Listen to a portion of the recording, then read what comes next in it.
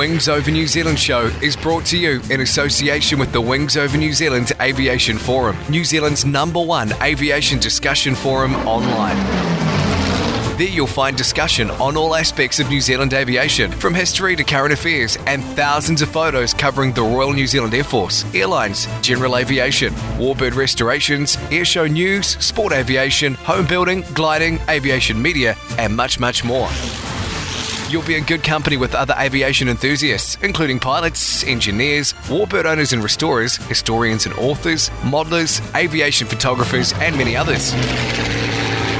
Sign up to the Wings Over New Zealand community now. It's free and easy. Just Google Wings Over New Zealand and you'll find the forum.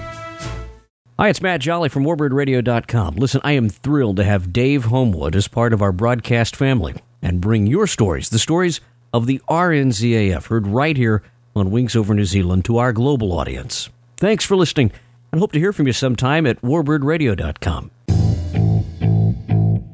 G'day, I'm Steve Vischer. And I'm Grant McCarran. And we're from Plane Crazy Down Under, Australia's aviation show. And you can find us at planecrazydownunder.com. We reckon for the best coverage of the Kiwi warbird, restoration and aviation scene, you can't go past Dave Homewood and the Wings Over New Zealand show. On you, Dave. Yeah, good on you, mate. Yeah, we got to get to New Zealand soon. Where is that anyway? Well, it's where I grew up. I thought that was Brisbane.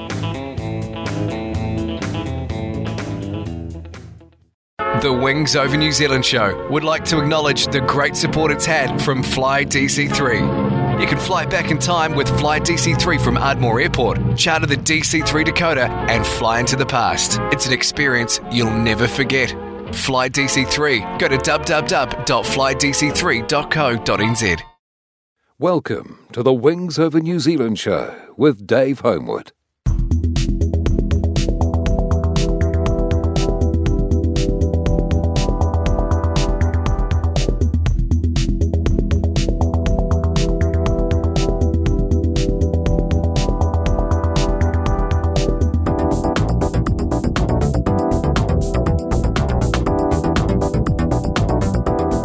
Welcome to the Wings Over New Zealand show. I'm your host, Dave Homewood, and we're back with Noel Kruse. Hi, Noel. Hello, Dave. It's been a while. It has been a while. And when we left you last time, you were just handed your posting notice. You were at Amberley, and your boss, Jim Rowlands, had given you a posting notice to go back to Williamtown. Yes, that's right. I was agitating for a fighter combat instructor's course. He wanted me to do a test pilot's course. At the time, I reckoned that I'd made the right choice. In retrospect, I'm not sure. However, it turned out to be an interesting time because the posting advice also included the information that I had to be there ready to start in a week. Okay, and I had a wife, kid, rental house, the whole bit to move. Right. So there's mad, frantic activity to get down there. In fact, my wife went to stay with her mother for a while and a few things like just so I could start this course. Yep. The course itself was extremely intense, and also it was a rather unique course, as it turns out, because by this stage in the scheme of things with the Air Force, the Sabre as a frontline fighter was virtually phased out. Right. The Mirage had taken over. So what year was this? 1968. Okay. Yeah. No, 68. Pretty sure. By then, both of the squadrons up in Butterworth were Mirage equipped, and also two of the squadrons in Williamtown Air Base, the main fighter base, were also Mirage equipped. I don't think there was any Sabres in fighter squadron use, but they were being used as an interim trainer, if you like. Yep. People coming up had to go and fly the Sabre for a while first. Yeah. Maybe one of them, 76 squadrons still had Sabres, that's right, but they were the next one up for replacement. Within the next 12 months, there was not going to be Sabres anyway. Yeah. And yet here I was going to become a Sabre fighter combat instructor, so right away, when I got there and realised, all this had happened in the 12 months that I'd sort of been away on the sidelines being a test pilot. Yep. And I'm thinking, golly, what's going to happen after 12 months when there's no Sabres as frontline fighters? But the people who constructed the course already thought this through, and they decided this was going to be a dual course. In the half of the guys, and there was 6 of us Sabre pilots, and there were 6 Mirage pilots on the course. Okay. And they're going to cross-pollinate, if you like. The aim being that us 6 guys, when we graduated, when the Sabre was phased out, could move on and become Mirage fighter combat instructors, even though at that point none of us had ever flown a Mirage before. Right. It was an idea which didn't work, I must admit. None of us ever actually got to fly the Mirage. But in the ground school part of this course, we did a lot of Mirage type work in terms of radars and electronic countermeasures. I remember sitting through courses on travelling wave gates and range gate stealers and things like that, all this modern ECM gear to do with air intercept radar and how you spoof it and all the rest of it, and I'd never even switched one on. And I still remember how a range gate stealer works, but I have no idea how to switch the unit on. Anyway, but the physical course itself was just like being on a fighter squadron, but more intense in that we had to be able to do everything that we should be able to do perfectly, so that we could impart it by example to the students. And I say by example because, I reiterate, the Sabre had no 2-seat variant. The Mirage at least had 2-seater, right? So you could go along with the pilot, but the Sabre was no 2-seater. When I led to flight, you got in your fluid. You had a chase pilot for 2 flights.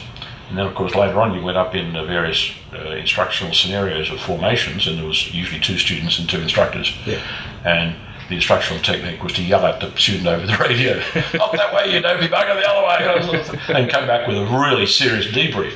So a lot of the instructional stuff that we did, apart from the standard little instructional technique course we had to do, a lot of it was involved in detailed pre-briefing of what he had to do, and then having a good memory as to what he did, and then come back and debrief afterwards as to why did you do that. But you couldn't actually be in the cockpit, and you had to be able to assess what the other guy was doing by remote control, almost by just viewing the outcome. Okay. Especially when it came to things like bombing, you flew a bombing pattern, and the student would drop a bomb and would miss wildly. Right? Well, hey, you had to drop your bomb far more accurately, so you had the authority of being better to actually say, well, that was pretty bad. But not just that, not just by missing, but where did he miss? Was it 6 o'clock, undershoot, overshoot, left, right? Did he allow for the crosswind? And in the 30 or 40 seconds available as he's turning back to the downwind for the next pass, get on the radio and tell him how to make a sight correction for the next one. And then also make your own sight correction if you didn't do so good. So it was very intense like this. And so we would act as, within the course, 2 guys that act as students and 2 guys that act as instructors, and the students would deliberately make mistakes. Of course, they always said it was deliberate, but sometimes I think they just made them. And you had to critique them. So you have to be totally focused on your flying and someone else's flying at the same time. You almost have to be in their cockpit. And it was very, very challenging. And then, of course, we did a lot of dissimilar air combat work with the Mirage, as to how to outmaneuver all that sort of stuff with their guys. And that was not so much from an instructional point of view. I think we just, at that stage, they were still learning how to operate the Mirage as a day fighter, if you like, and realising that they couldn't. It wasn't that sort of an aeroplane. The Sabre could easily outmaneuver if you got involved in a low-speed turning, manoeuvring fight. But how to employ the best tactics to outdo it. And I think there's a bit of tactics development going on even then, because all of these guys were quite experienced. They come back from fighter squadrons, and they were putting their experience into developing new tactics. So there was another part of our course. But I do remember it was very intense. We had to do all this theory stuff. We had to be able to analyse the fall of a bomb and vectors and sort of things like that. And it was just full on. And somewhere in the middle of all of this, I had a second daughter appear on the scene, and had a rental property on the far side of town, and not enough money to have 2 motor cars because my wife needed one to get around. So I bought this 160cc Honda motorbike and rode it to work and back. And I remember turning up at work one day after riding through the freezing cold, and was the first person up to give a lecture, and I couldn't because I was shivering so much I couldn't talk. That didn't go down too well with the hierarchy. Get here early enough so you can warm up, Kruse. Yes, sir. Anyway, the course went on, and we went through various phases, the air combat phase and all. The instructional technique was more a direction only, like analysing someone in the cockpit, so it wasn't the flying instructor type technique at all, which was interesting because, as it turned out later, I was more of a flying instructor than an air combat instructor in these airplanes. Anyway, towards the end of the course, which was about a 3.5 month course, I'm thinking now, maybe 4 months, I had a minor medical hang-up, which delayed my graduation to the point where the course ended. I'd finished all the theory, but there was probably 4 or 5 or 6 flights that I hadn't done. So the course graduated, and theoretically I didn't graduate with them, but they awarded me the qualification, if you like, after another 6 months of work, because even though I theoretically hadn't graduated, here I was 90% trained in a conversion unit that needed the staff. So they just ignored the lack of graduation and put me to work anyway. And then in retrospect said, oh, well, yeah, there's your qualification, you must have been all right. But I don't have my photo hanging on the wall, which really cheeses me off. Yeah. Because part of this whole medical thing, which restricted me a little bit, held me back from some of the jobs. And the pilots who were arriving, because as soon as all of us graduated, there was new students to be trained, because at that stage, of course, they were expanding the number of Mirage squadrons and so forth, or expanding the number of people in them. Yeah. And so we had a pretty full-on time with students coming through from the graduation out of the wings courses at West Australia and coming over. And of course, they all flew Vampires. Yeah. And our primary introductory training before going to Sabre was the Vampire, because that was two-seater. Yeah. Yep. This is where you taught them the physical, how to point the thing and all the rest of it before they got into the Sabre. So the first thing that happened to me is I got put back on the Vampires. Oh no, in the world, not the bloody Vampire again. But this time I was in the instructor seat. And of course, nowhere during the course have we ever done any Vampire work. But now I'm sitting back in this Vampire, which I only vaguely remembered how to fly, and teaching people how to drop bombs and shoot guns from it. So I had to just learn a little bit quicker than the student, because most of the students coming through were already adept and they were pretty good when you taught them. But it didn't take long though, and actually I started, believe it or not, I actually started to enjoy it. Okay. I discovered that I did enjoy teaching people techniques in the cockpit, and that flowed through into the later life, of course, as you know, I was a flying instructor for the rest of my life, one way or another. Yeah. And this was really fun flying instructor. It wasn't, how to do circuits and landing. It was how to dive at a target and shoot the shit out of it, this sort of stuff, and how to drop bombs and fire rockets and all. And I actually had a ball.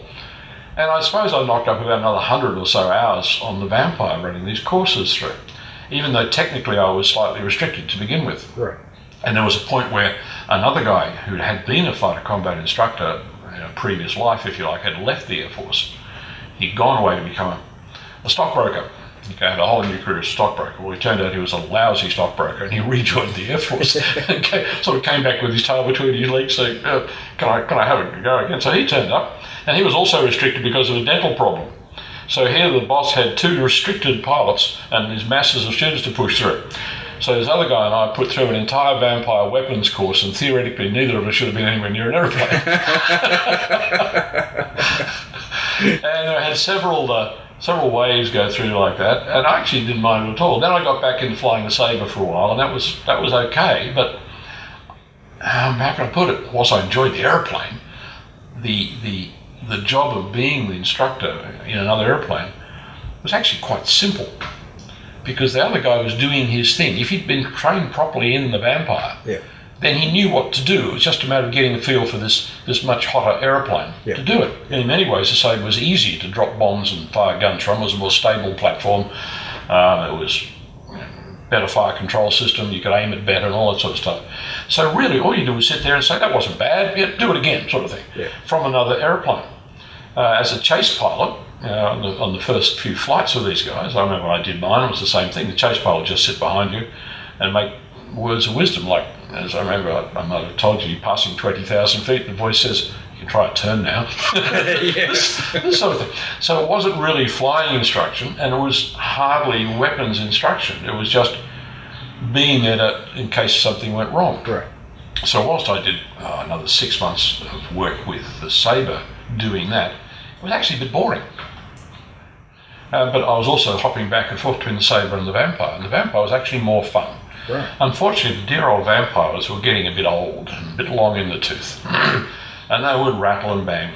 The standing joke was, when you rolled out to takeoff, the last pre-takeoff check was to yell out to the termites to link arms, here we go again. Because the Vampire was a wooden fuselage, balsa wood and plywood wooden fuselage, so all the termites would link arms and hold together for another flight.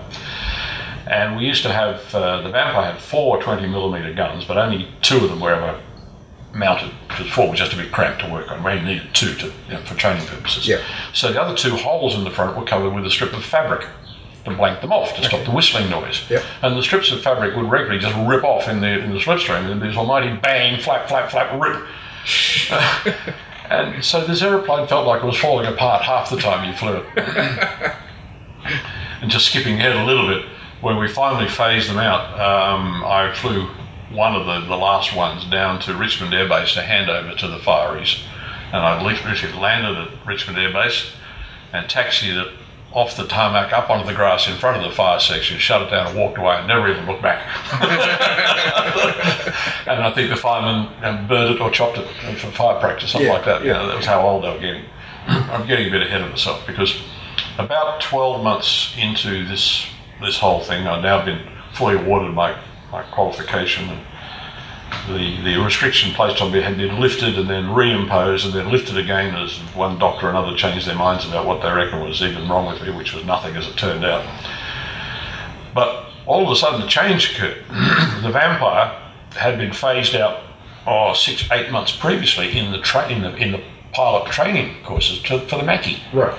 The little Macchi, we had the 326H model, which is not the New Zealand one that people are familiar with. It was a much earlier model, which didn't have the stepped-up rear seat.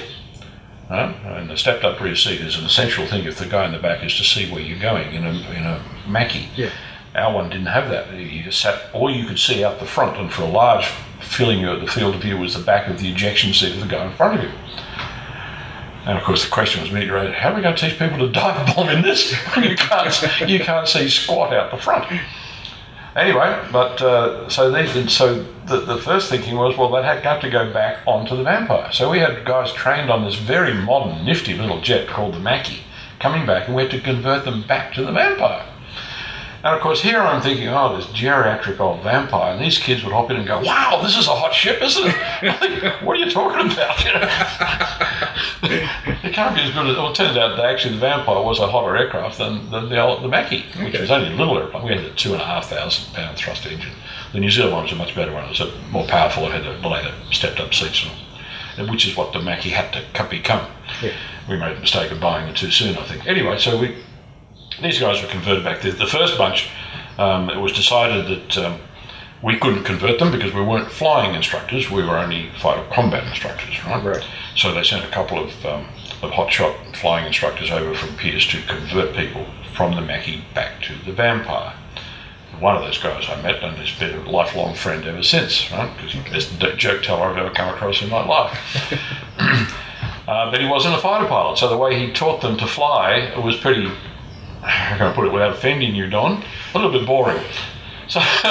So then they said, right, they're now converted to the Vampire, now you can teach them how to drop bombs. So the first thing we did for the next week or so was teach them how to fly the bloody thing properly, and then we got into doing all of this stuff. Yeah. The next lot that came over, they didn't bother doing that. They just let us teach them how to fly from scratch. That was fine. Okay. And I think there was about 2 or 3 courses who were Macchi trained, had to go back into the Vampire.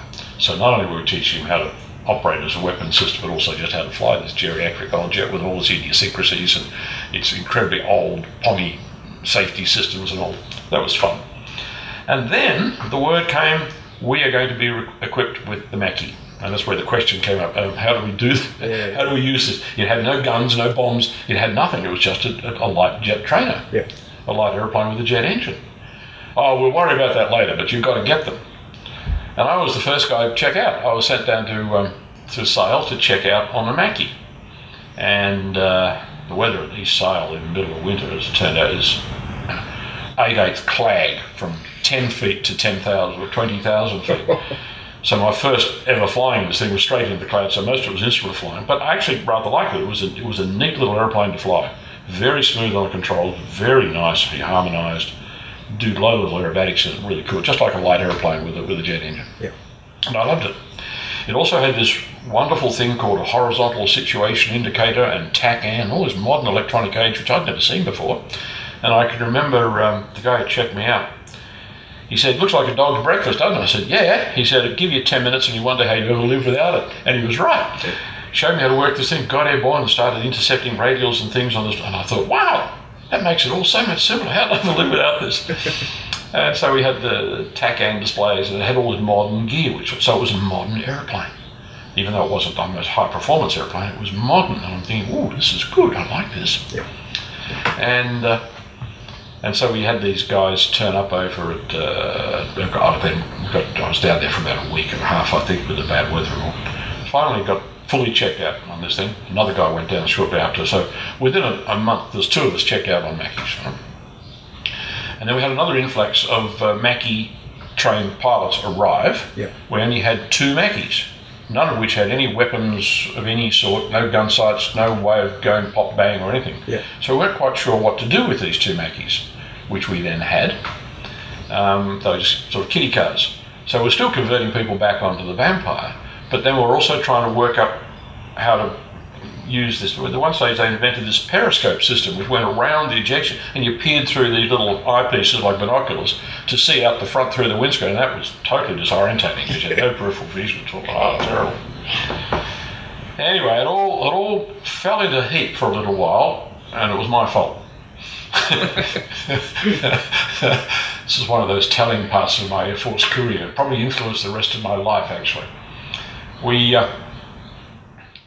had this whole course of guys turn up, 6 of them, I think. Anyway, we had a whole 2 Macchis. And even before they could start the Vampire phase, they had to literally sit around for a couple of weeks because things got a little bit out of whack. They couldn't start them straight away. Yeah. And the boss said to me, he said, well, you should just, these guys are qualified on Macchi, so why don't you just hop in the back seat and show them around the local area sort of thing. Yeah.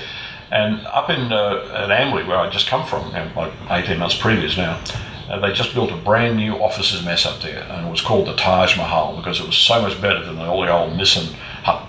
It was just magnificent. It was like a palace. And I thought, right, show them around. We'll go up to Amberley and we'll have lunch in the brand new Taj Mahal. Fine. So 2 of these guys got in one jet, and I got in the other one, our whole 2 Macchis, and we took off. We headed up to Amberley Air Base for lunch, which we had very nicely, thank you. It was a slightly longer lunch. Came out to fly back to Williamtown. And as we walked out of the mess, I looked over to the west, and there's this big line of black clouds. Now, I'd already had the forecast, which said there was a frontal system coming through. Yeah, so what frontal system? Hey, we're fighter pilots, and these kids have been instrument trained. Good experience for them, you know. Yep, good experience also it was. But it was looking a bit blacker than the Met forecast had suggested. So I went down to the Met office and said, what's going on here? Oh, it's a pretty heavy one coming through. I said, thunderstorm cells? No, it doesn't look like thunderstorm cells. It's more just a solid wall of muck. Yeah. So I thought, well, it's okay then. You know, there's not wild wing ripping off turbulence. Will be cool. So we got in our little jet, so we cranked them up, close formation, and headed southwest, straight at this line of cloud coming at us. And the closer we got, the taller it looked and the blacker it was getting. And we were punching up somewhere through about 25,000 feet when we entered this. Right? I'll go ahead of myself. Just prior to this, I was having misgivings. I got onto the radio to Brisbane Radar, and I said, hey, are you painting any individual storm cells within this line of weather coming up? Because the radars even back then could see large lumps within the cloud. Yeah. And the guy said, no individual storm cells. I'd asked the wrong question. I said, are you seeing individual storm cells? And he said, no, not individual. What are you seeing is one solid storm cell from one horizon to the other. Oh, no. Anyway, but I didn't know this at the time. We entered this line of cloud in formation. We're getting up towards about 30,000 feet at this stage. It was quite smooth, so I thought, this is cool, you know. And all of a sudden, all hell broke loose. Not turbulence-wise, just this noise. This roaring, crashing noise. It was akin to being in a railway tunnel when the train goes through. Wow. Right? To the point where you're instinctively pulling your head into your collarbone. Right? And there was these white things whistling past the canopy, and it was just crashing and banging. And it lasted for, I don't know, it felt like 10 minutes, probably be a minute. Yeah. And then it was gone. I looked out for a wingman. He'd broken off straight away. He lost contact. He broke away. Standard procedure and all. I couldn't say anything. It was just so sudden. And as soon as it ended, of course, you sort of look out. And the first thing I saw was the aeroplane's wings. And I thought, oh, God. It looked like a team of vandals with very large ball-peen hammers had got to the aeroplane. Wow. What we'd hit was hail. Not the normal small hail that falls out the bottom of clouds, but the large lumps that are thrown out the top. We'd gone between two thunderstorm cells, all I can figure. So violent that they tossed the hail. These are half brick size hails. I've only experienced it once before. I was in Sydney, I was driving my car, and I put the car back in the shop, it was almost a write-off. The hail dents were so big. Wow. Well, we hit these things doing 240 knots. The leading edges were flattened, all the fillets around the tip tanks were gone. The tip tanks themselves had blunt noses. Jeez. I craned around to try and look at the tail, and much as I could see, that was the same, and I'm thinking, oh shit. I called on the radio to the other guy, I said, are you there? Yeah. Are you all right? He said, you would want to see my aeroplane. I said, yeah, I think we've got the same. And we hit the same thing. And about this stage, of course, the guy that's flying it in the front seat said, Noel, I don't have any airspeed indicator. So I said, oh, okay, I think so, okay, taking over. So I grabbed the controls and looked inside, and my airspeed indicators, because it was a combined airspeed and Mach meter, a modern system. Yeah. Mine's saying Mach 1.5, and I thought, Macchies can't go that fast. There's something wrong with mine too. So no problem, power and attitude. So I set 10 degrees nose up and full power, and that's about what you set in a Sabre, but not in a Macchi. The next thing I know, buffet, stall, wing drop, oh shit. I'm now semi out of control in the top of this thunderstorm at about 30,000 feet. So I set 2 degrees nose up and I was all right. And whilst I'm sitting there thinking, what now? You can't go back through it. The aeroplane was sort of controllable, just looked quite ugly up there.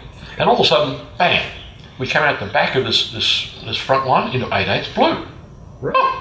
Here we go. Now we can have a really careful look at the aeroplane. And I'm thinking, I think I should just continue west to Alice Springs. I cannot take this aeroplane home. I mean, these are brand new airplanes. Yeah. At the time we landed back at Williamtown, they had a total between them of 68 hours since new.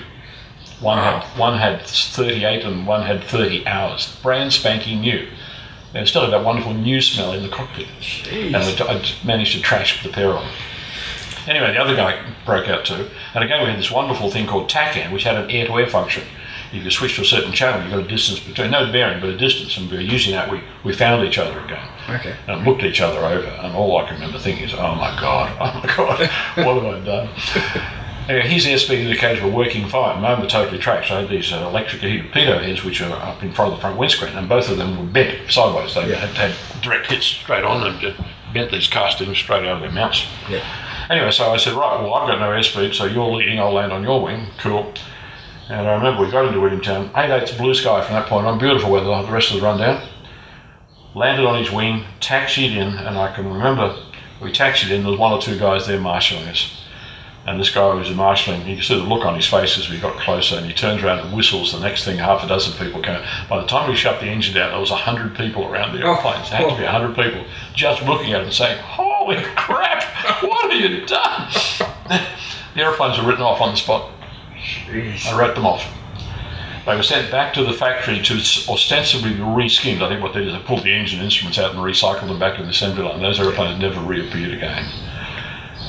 Then, of course, the boss calls me into his office and said, Noel, again, the same boss that I had to sort of confess that we'd been down into Cambodia. He was still my boss, or again my boss, and he sort of called me in and said, Noel, what have you done this time? It's all right, experience. Bloody hell, he said. It was a good job he didn't know what to do with the damn airplanes anyway, is all he could say. So I was under a bit of a cloud for there, because I don't know what that cost in those days, $20 million each or something like that. Yeah. Wow. So I'm personally responsible for about $40 million worth of damage to two airplanes. So people ask me now, oh, crashed an airplane. Well, no, not exactly. Never actually crashed one, demolished it in flight. So we continued on. We managed to get a couple more shortly thereafter. We were scheduled to have half a dozen of the things, so two more arrived a bit later on, and I was told never to take them near a thunderstorm. You decided to fly them, just watch where you go, young Kruse. Yeah. And so I put through a bunch more courses, and And we started to develop these sighting systems and so forth, none of which were really good, and I couldn't work them properly. I remember sitting in the front seat with another guy in the back seat trying to work it, and I'm trying to drop an accurate bomb so that he can see what it looks like through his periscope, and I couldn't even drop an accurate bomb from the front seat. I think, it wasn't the stable platform, this thing. And the guys who were with me in this particular incident flying through the cloud, well, they went on, graduated fine, and one of them, the pilot, the front seat, the captain, if you like, the front seat pilot of the other aeroplane, was a guy named John Kindler. Okay? Pilot Officer John Kindler. Years and years and years and years later, after I left the Air Force, I went back to a fighter pilot reunion, and there's Group Captain John Kindler, who's now the boss of the entire fighter wing there, right? Oh, right. Giving us a little burst, and I walked up to him afterwards and said, "G'day, John, remember me?" And he just looked at me and said, "You're the bastard who tried to kill me." Of course I remember you. Yes, mate.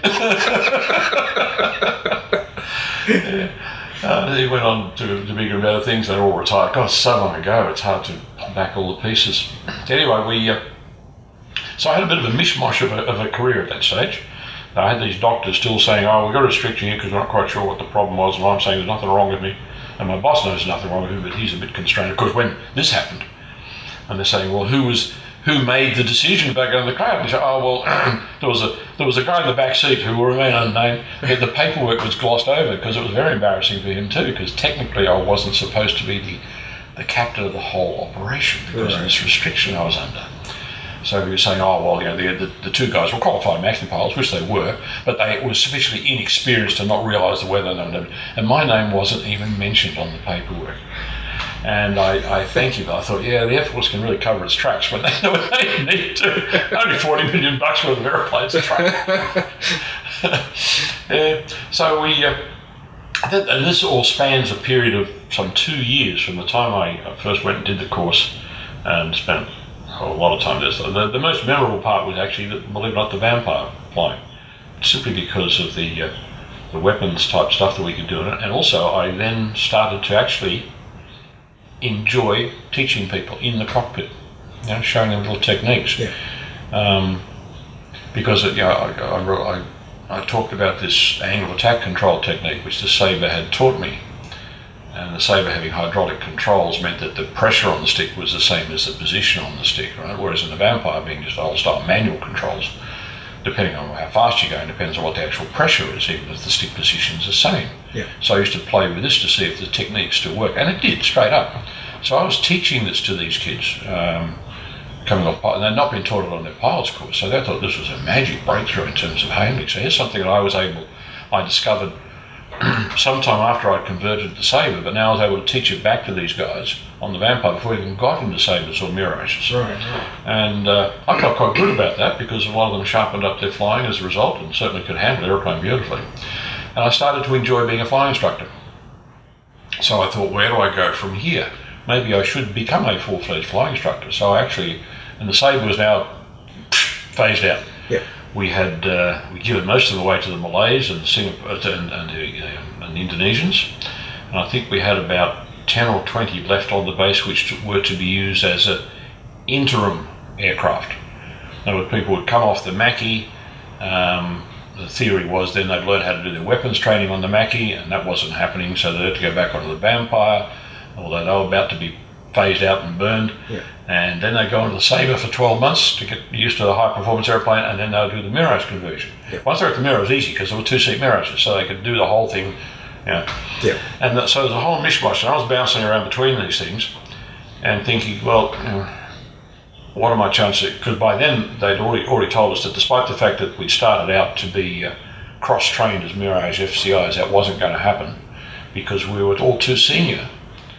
And yet we'd be too junior in the aeroplane. So rank-wise we'd be too senior, but in terms of just physical experience on this quite different style of aeroplane, we had no experience at all. So that was a bad idea which never came. So we all sort of were farmed out to different locations, some to ground jobs, and I'm thinking, I want to be a flying instructor. So I put my hand up and applied for a flying instructor's job. And they said, no, you're even too senior for that now. Oh, bugger. Right. So finally they said to me, you're going to be a transport pilot. Carrying rubber dog shit out of Hong Kong sort of thing. But they gave me the choice. They said, okay, you can become a C-130 driver or you can become a Caribou driver. Well, my first reaction was, C-130, bigger, better, you know. And then I thought about it. I thought, wait a minute, you know, a crew of 1 million people. I've been used to being my own boss now for nearly 10 years. Either as a single-seat operator in a fighter with no one else on board, or even when I was flying the Vampires, at least I was the boss. Yeah. I don't like the idea of going back because it's a C-130, big four engines, you've got to spend a certain time as a co-pilot. And I was going to give you a captaincy straight away, one of those things. Yeah.